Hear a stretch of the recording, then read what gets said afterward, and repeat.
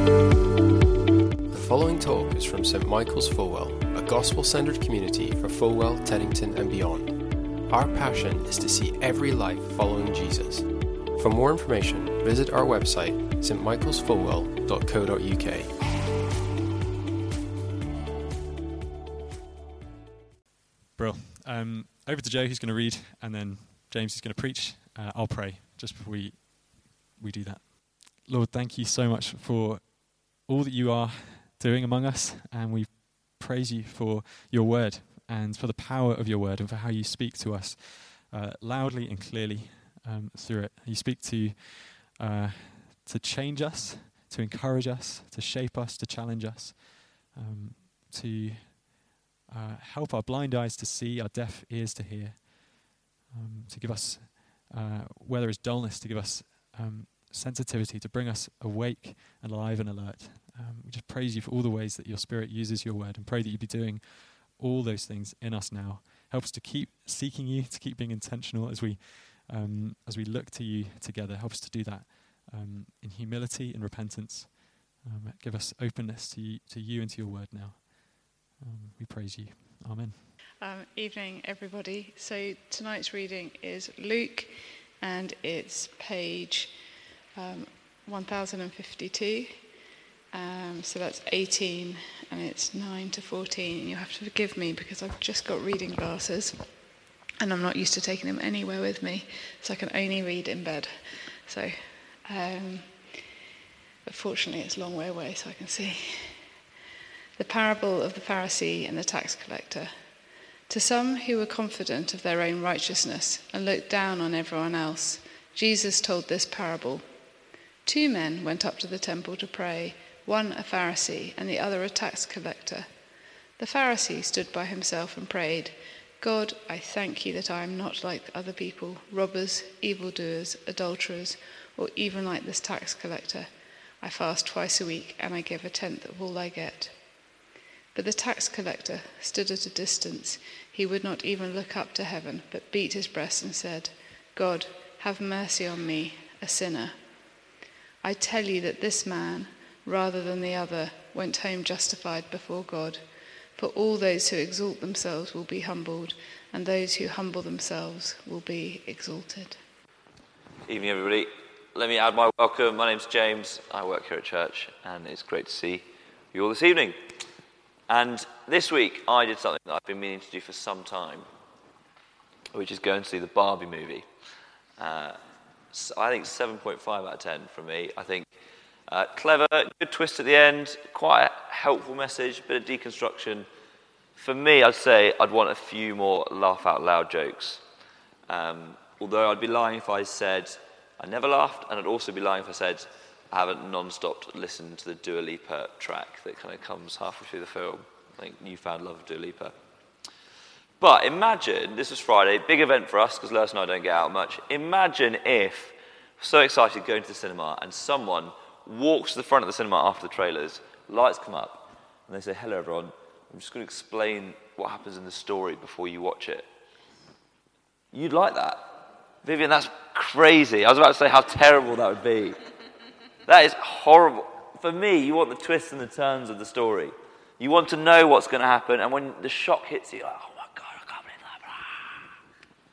But you wouldn't get that if someone comes and explains the story. Now, the problem is, we're doing this series called Stories Jesus Told, and if you've been in church for ages, you've probably heard all the stories. You know how they go. The shocks don't shock you, the laughs don't make you laugh in the same way. Actually, I'd argue that so many of these stories are so culturally ingrained in Britain, and so many of the values that are behind these stories are in our society without us knowing, that we're not shocked in the same way by some of the shocks. So this is what I'm going to do. I'm going to invite us all this evening to go through the story as if we've never read it before, as if we don't know that the shock is coming. So when I come out with the shock, I want to from lots of people. I'll say it twice if there's no kind of intake of breath, so you know where the shock is. That is the punchline. Let's dig in to verse 9 and verse 10. To some who were confident of their own righteousness That means just kind of rightness, goodness, you might say. Their right standing, their kind of public swagger. And look down on everyone else. Jesus told this parable or story. 2 men went up to the temple to pray. One a Pharisee and the other a tax collector. 2 characters doing really, really similar things. Or doing the same thing. They're going up to the temple to pray. In Jerusalem, where the story was set, where Jesus is heading, which is the kind of capital of that part of the world, the temple was on a big hill. So everyone could look and see in the skyline, there's a temple, and that's where you go up to pray. In that kind of Jewish religion, it formed a really significant function. That actually, you go to the temple in order to be close to God. That's his symbolic presence with the people of Jerusalem, with the people of that nation. You go up there in order to pray in a way that, we don't need to do today. But although they're doing the same thing, they couldn't be more different. One is a kind of upstanding, religious, good bloke. Think a kind of bishop in the Church of England, someone who's very impressive, wears good clothes. Everyone knows when they walk in, okay, this guy's a bishop, look at the hat. And then, on the other hand, you've got someone who is a tax collector. Now, we don't love tax collectors now, let's be honest, they take our money. But back then in the ancient world, tax collectors were pretty much nasty pieces of work. The way the Romans, who kind of occupied Palestine at that time, the way they kind of ran their empire is they'd select people as collaborators from the local population. And what they'd say to the tax collectors is, look, this is how much tax we need you to collect, but you can charge however much you like, and the rest of it's your salary. So people would charge kind of huge amounts of tax and then have massive salaries. It's clever. And thereby you kind of ostracize yourself from everybody else. But it's kind of worse than that, because when you look at a Palestinian bloke who's a tax collector, you see betrayal, you see that you are under the kind of Roman imperial jackboot. You see that your money that you've earned goes not just to provide services for yourself, but to pay towards kind of pagan temples, towards the armies that are oppressing your people. Tax collectors are cheats. They're traitors. And they're kind of rightly socially ostracized.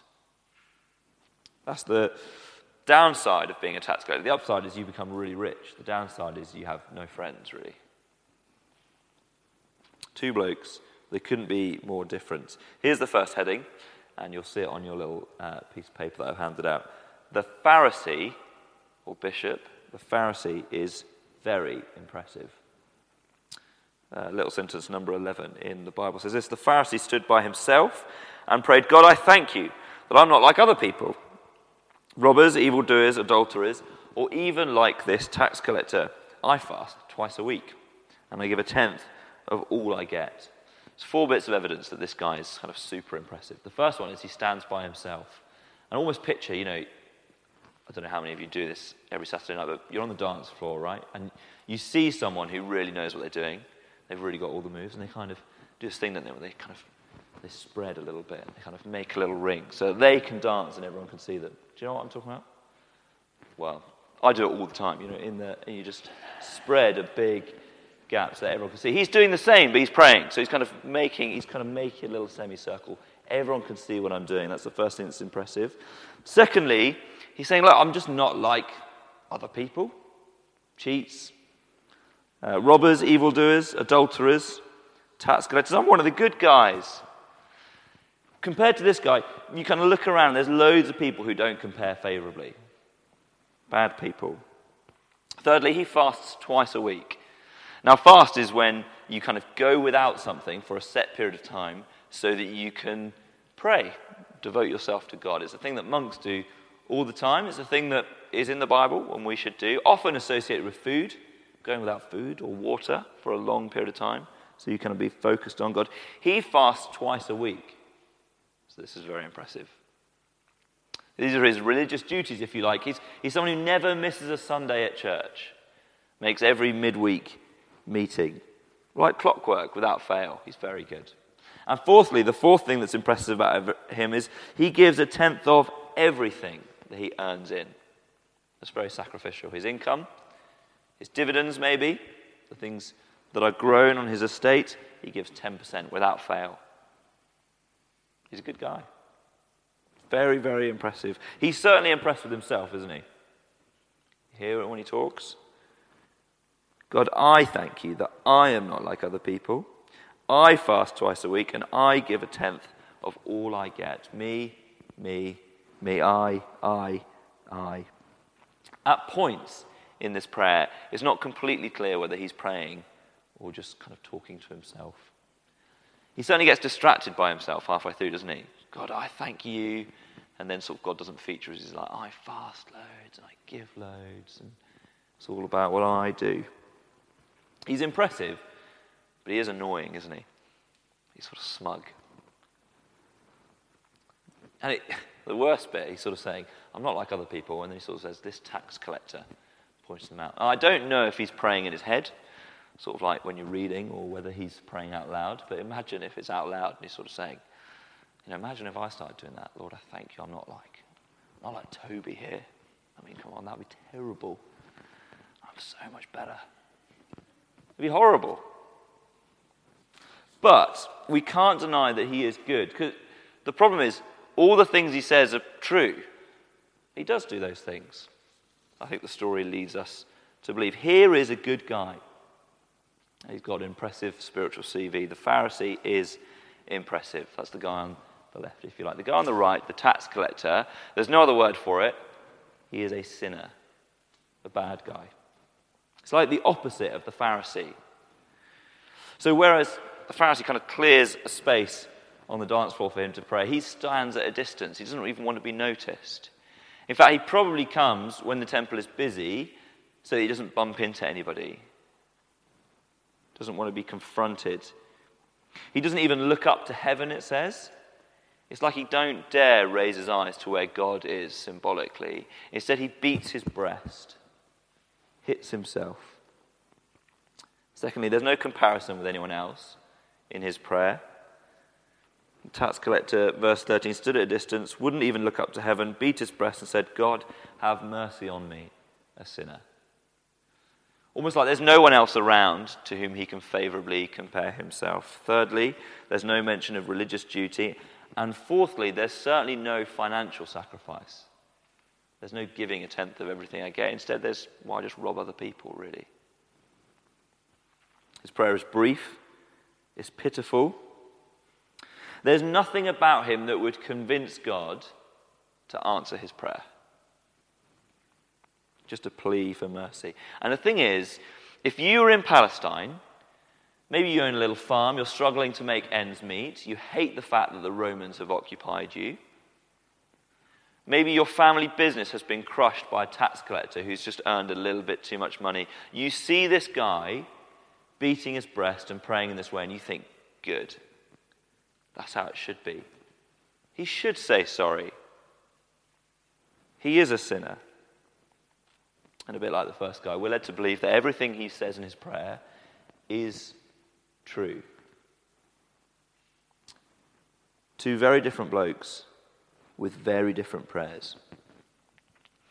It's worth pausing a little bit and wondering, naturally, have you got a tendency to be a bit like the guy on my left or a bit like the guy on my right? It's an interesting game, isn't it? Are you someone who walks into a room and you immediately start working out the people you can compare yourself favourably with? Or are you like the other half of us who walk into a room and you think, gosh, everyone's more impressive than I am. Eyes down. I don't want to be compared to anybody. Worth thinking, which one do you more naturally feel an affinity with? Here comes a twist. Prepare our gasps of shock. Verse 14, I tell you, Jesus says, that the man on my right, the tax collector, rather than the other, the Pharisee, went home justified before God. Thank you. I'm disappointed in the rest of you. But I knew I could rely on a drama degree. Oh, how the turntables. Verse 14, I tell you that this man, rather than the other, went home justified before God. For all those who exalt themselves will be humbled, and those who humble themselves will be exalted. The good guy, he exalted himself. I'm a very big deal. And he will ultimately be humbled. But the bad man, he humbled himself and ultimately be exalted. And we should feel the shock of this. The guy we are supposed to hate goes home justified before God. How can this be? There is nothing about them that leads you to think this would be the case. It's good that the guy humbles himself, am I right? But he's just being honest. This is not, oh, well, he's such an authentic human being. He's authentically bad. That's what he is. And it's an interesting story, isn't it? Because in one sense, nothing happens. Do you know what I mean? One guy prays, another guy prays, and then Jesus says, but one goes home justified. And you feel like, yeah, but how? We're missing a whole segment of the story. How is it that a guy who should not be justified goes home justified? And the answer is that there's a third character in the story, of course, so it's on your handout. God, who in the words of a book of the Bible called Romans, justifies the ungodly. God justifies the ungodly. Let me read that final sentence again. I tell you that this man, rather than the other, went home justified before God. For all those who exalt themselves will be humbled, and those who humble themselves will be exalted. See that word, that technical word that you might not know what it means, justified in that sentence. That is a really, really important word. Justification, the process of being justified, is a huge theme in the Bible, and Jesus drops it right at the end of his story, because that is how the bad man gets to be with God. So what does justified mean? Well, let's ask an expert. There's someone on the slide here. This is Simon Gathercole. Well, technically, this is not Simon Gathercole. Basically, copyright rules are quite strict these days, and I couldn't use a photo of Simon Gathercole. So this is a man called Simon, whose image is free on Wikipedia, and he's being given a hug by his coach, who is called Ben Gathercole. So I think that's good. I think that's close. But anyway, Simon Gathercole, the expert at St. Andrews University, writes in his article, Justification by Faith, justification is the act whereby God confers a status of righteousness upon the recipient. Now that's a long technical language. That's what they like to do at universities, so let me break it down. Justification is a thing that is legal. So it is technically and properly true that when justification happens to an individual, they get righteousness. They get to be right. They get rightness. It legally actually happens. Secondly, it's a public thing. It's a status. So when someone gets justified, it is kind of for everybody to know, everybody to see, and importantly, nobody can take that away. It is public. And thirdly, I don't know if you can see this, it is passive. In other words, it's something that gets to happen to you. It's not something you do yourself. A status of righteousness is conferred by God upon the recipient. Now, when Jesus says one man goes home before God justified, this is what he's talking about. A rightness is given by God to that person. He didn't earn it. He didn't become better. And this is the best thing about it. What does he say? This man went home justified. It is instant. He doesn't earn it. He doesn't work up to it. He doesn't become right. It is awarded to him. This is so kind. But it still begs the question, how exactly does that happen? How does God have this thing called rightness, righteousness, that he gives to this tax collector? In other words, how do bad people get made good? And the answer is the guy telling the story. Jesus was a great guy, the perfect man. He is what humanity absolutely should be in every way. Loving people, loving God, doing everything perfectly and kindly and brilliantly. And he walked among humanity. He was the perfectly right guy. But as he's telling the story, he's on the way to the city of Jerusalem. And in that city, he will be betrayed. He will be put on trial. He will somehow be found guilty on a trumped-up charge, and he will be executed horribly. He's executed in a way that's sort of hung on a cross, or like a kind of man-made tree. which is a big symbol of being under the curse of God. And he doesn't deserve it. But the Bible tells us all the way through its pages that in that moment when Jesus hung on the cross, a great swap happens. And his rightness, his goodness, his perfection is given to humanity. And our sin, our unrightness, all our pain and sorrow and messed upness is taken off us and given to him. Like you swap a spotless shirt for a dirty, mangled, greasy, disgusting old t-shirt. And they just swapped over. The goodness of righteousness of Jesus is given to us.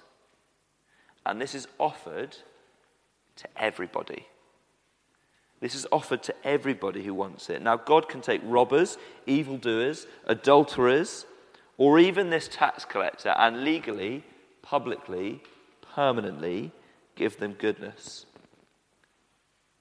This is the good news of Christianity, that God justifies the ungodly. Hallelujah. God justifies the ungodly.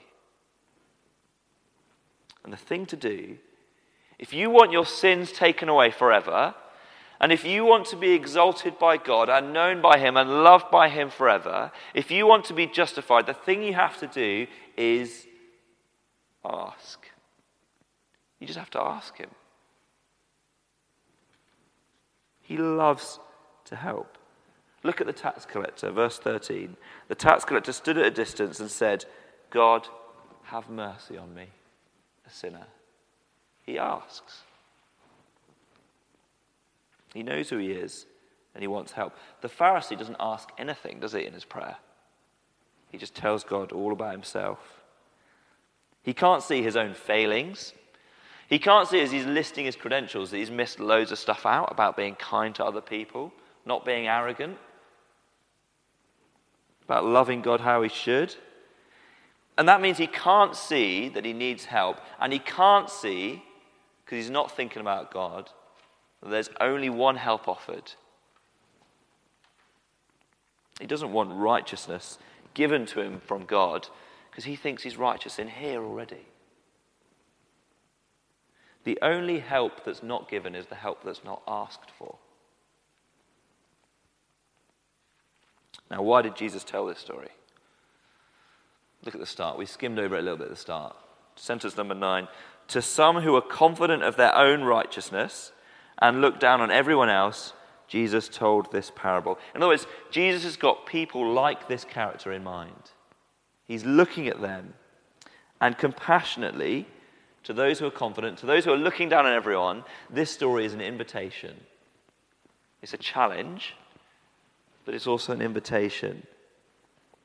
Those who think that when they stand in front of God, they can play this game and say, look at my CV, I am quality, I've done all kinds of amazing things. And they stand there before God, and as he turns his face to them, they realize that they're just holding plastic trinkets. And they've got nothing to offer God. The story is a rebuke and an invitation. Ask God, who justifies the ungodly. Now, as we think a little bit about us, because although the Bible is not written to us, it is always written for us. And God has stuff to say to us this evening. And the question is, do we want to be justified too?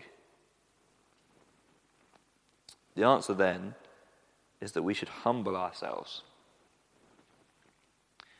The reality is, and I mean no offense by this at all, we've got a lot to be humble about as humanity. Like we can be brilliant, we can do all sorts of amazing creative things, we can be kind to each other too, but we're still human, we say that, right? And that means we're capable of getting things wrong, of not being kind, of being completely unfair, of hurting the people closest to us. And the Bible says God's Son died on behalf of humanity, so no matter how good we get, we still cause the death of God's Son. So we've got a lot to be humble about. So let's humble ourselves. The thing is, that's very vague, isn't it? Humble yourself. It's like, well, how do I do that? It's like, oh, just don't worry, be happy. That is so unhelpful. So how do we humble ourselves? And the answer that this story gives, I think, is that we pray. What's that quote at the top of the handout? Guy from 100 years ago, which is why he doesn't say or she. What a man is on his knees before God, that he is, and no more. What a man is on his knees before God, that he is, and no more. If we want to be humble, we just need to pray to God. And here's the two things that I think the story says we should especially talk to God about. First of all, we should say sorry for our sins. We need to be real. We do those. That is part of being human. It is hard to acknowledge, but the reality is God knows everything. And so he knows that we're doing these things anyway. Little sins or big ones. It's good to be real. It's good to be specific. We're a Church of England church, and actually Church of England services often make room for something called confession, which is just a moment where we can privately but corporately together before God have an opportunity to talk a little bit about our sins and say sorry. In fact, we've got it on the slide that there's a thing called the Book of Common Prayer, which 500 years ago was like a set of services that were written for the Church of England.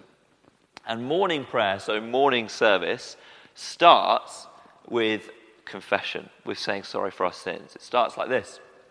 I used to do it every week up in Preston when I worked for a church up there. It says, "Dearly beloved brethren." It's old language, but this is the bit we want to take away. "Dearly beloved brethren, the Scripture moves us in sundry places to acknowledge and bewail our manifold sins and wickedness, nor should we cloak or dissemble them before the face of Almighty God, our Heavenly Father, but we should receive forgiveness of the same according to his infinite goodness and mercy." Now, in some ways, doing the same thing every week is quite boring, but imagine saying that every week. We should receive forgiveness of the same because of his infinite goodness and mercy. But what this is saying on the screen is, let's not make excuses. Let's just say, sorry. I was tired, that's why I snapped. I only murdered him a little bit. There's no need to make excuses. God is big enough to forgive us from all of our sins. And he's loving to do the same. And also it's worth saying, don't do what the Pharisee did and compare ourselves with other people. It's so easy to look around, especially a big room, and think, well, at least I'm not as bad as this person. And that's what the Pharisee does. He's like, oh, I'm pretty good because I'm comparing myself to murderers and adulterers. Oh, well done, that's great. No, don't do that. If he was to compare himself with the Bible standard or with Jesus, he would see that he is not what he could be. So let's say sorry to God for our sins. Secondly, this is almost more important. Say, please, can you help me? Please, can you help me? It is the most humble thing in the world to ask for help. The Pharisee doesn't ask anything. He's so proud. This is not, it's not complicated stuff, is it? Saying sorry to God, saying, please, can you help me? But that is the whole pattern of the Christian life. That is what theologians call repentance and faith, turning away from our old life of sin and turning to God and saying, please, can you help? And what will happen?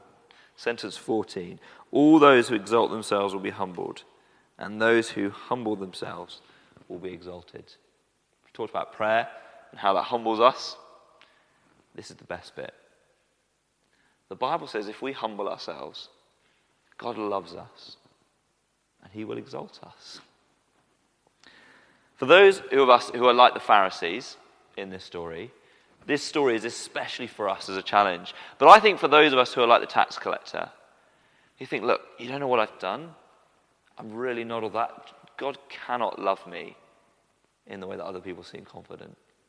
This story is also for us. Hear the second half of that sentence. God exalts those who humble themselves. The Bible has unlimited metaphors for how good God is to people, for how he takes people who come to him, sinners, broken people, as the prayer book would say, miserable offenders, and gives them everything.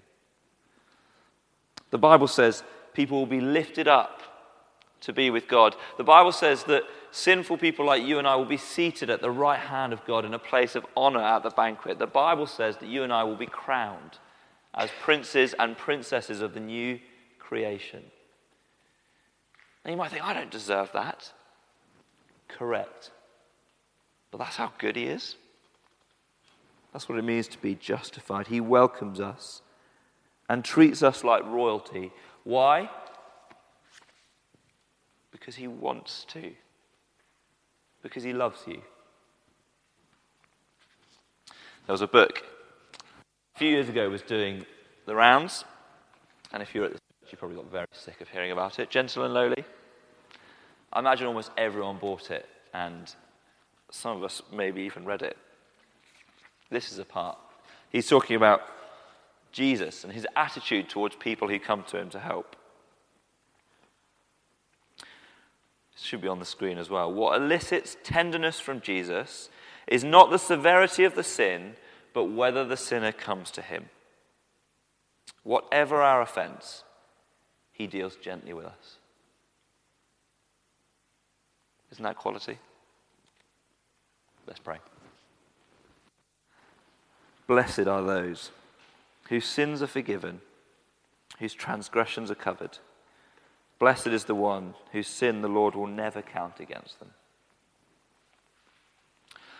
Lord, you know us intimately. You know where we are with our journey with you. You know the intimacies of our hearts. We thank you that by your Spirit you speak to us and you bring us to you. Whether we're those who are tempted to look down on others, whether we're those who couldn't quite possibly look up to heaven, we pray and ask that you would speak the words to us that we need to hear. We thank you so much for Jesus and the fact that you justify the ungodly, for Jesus' life, death, and resurrection on our behalf. Thank you that you will never hold our sins against us if we turn to you and ask. Hallelujah. Amen.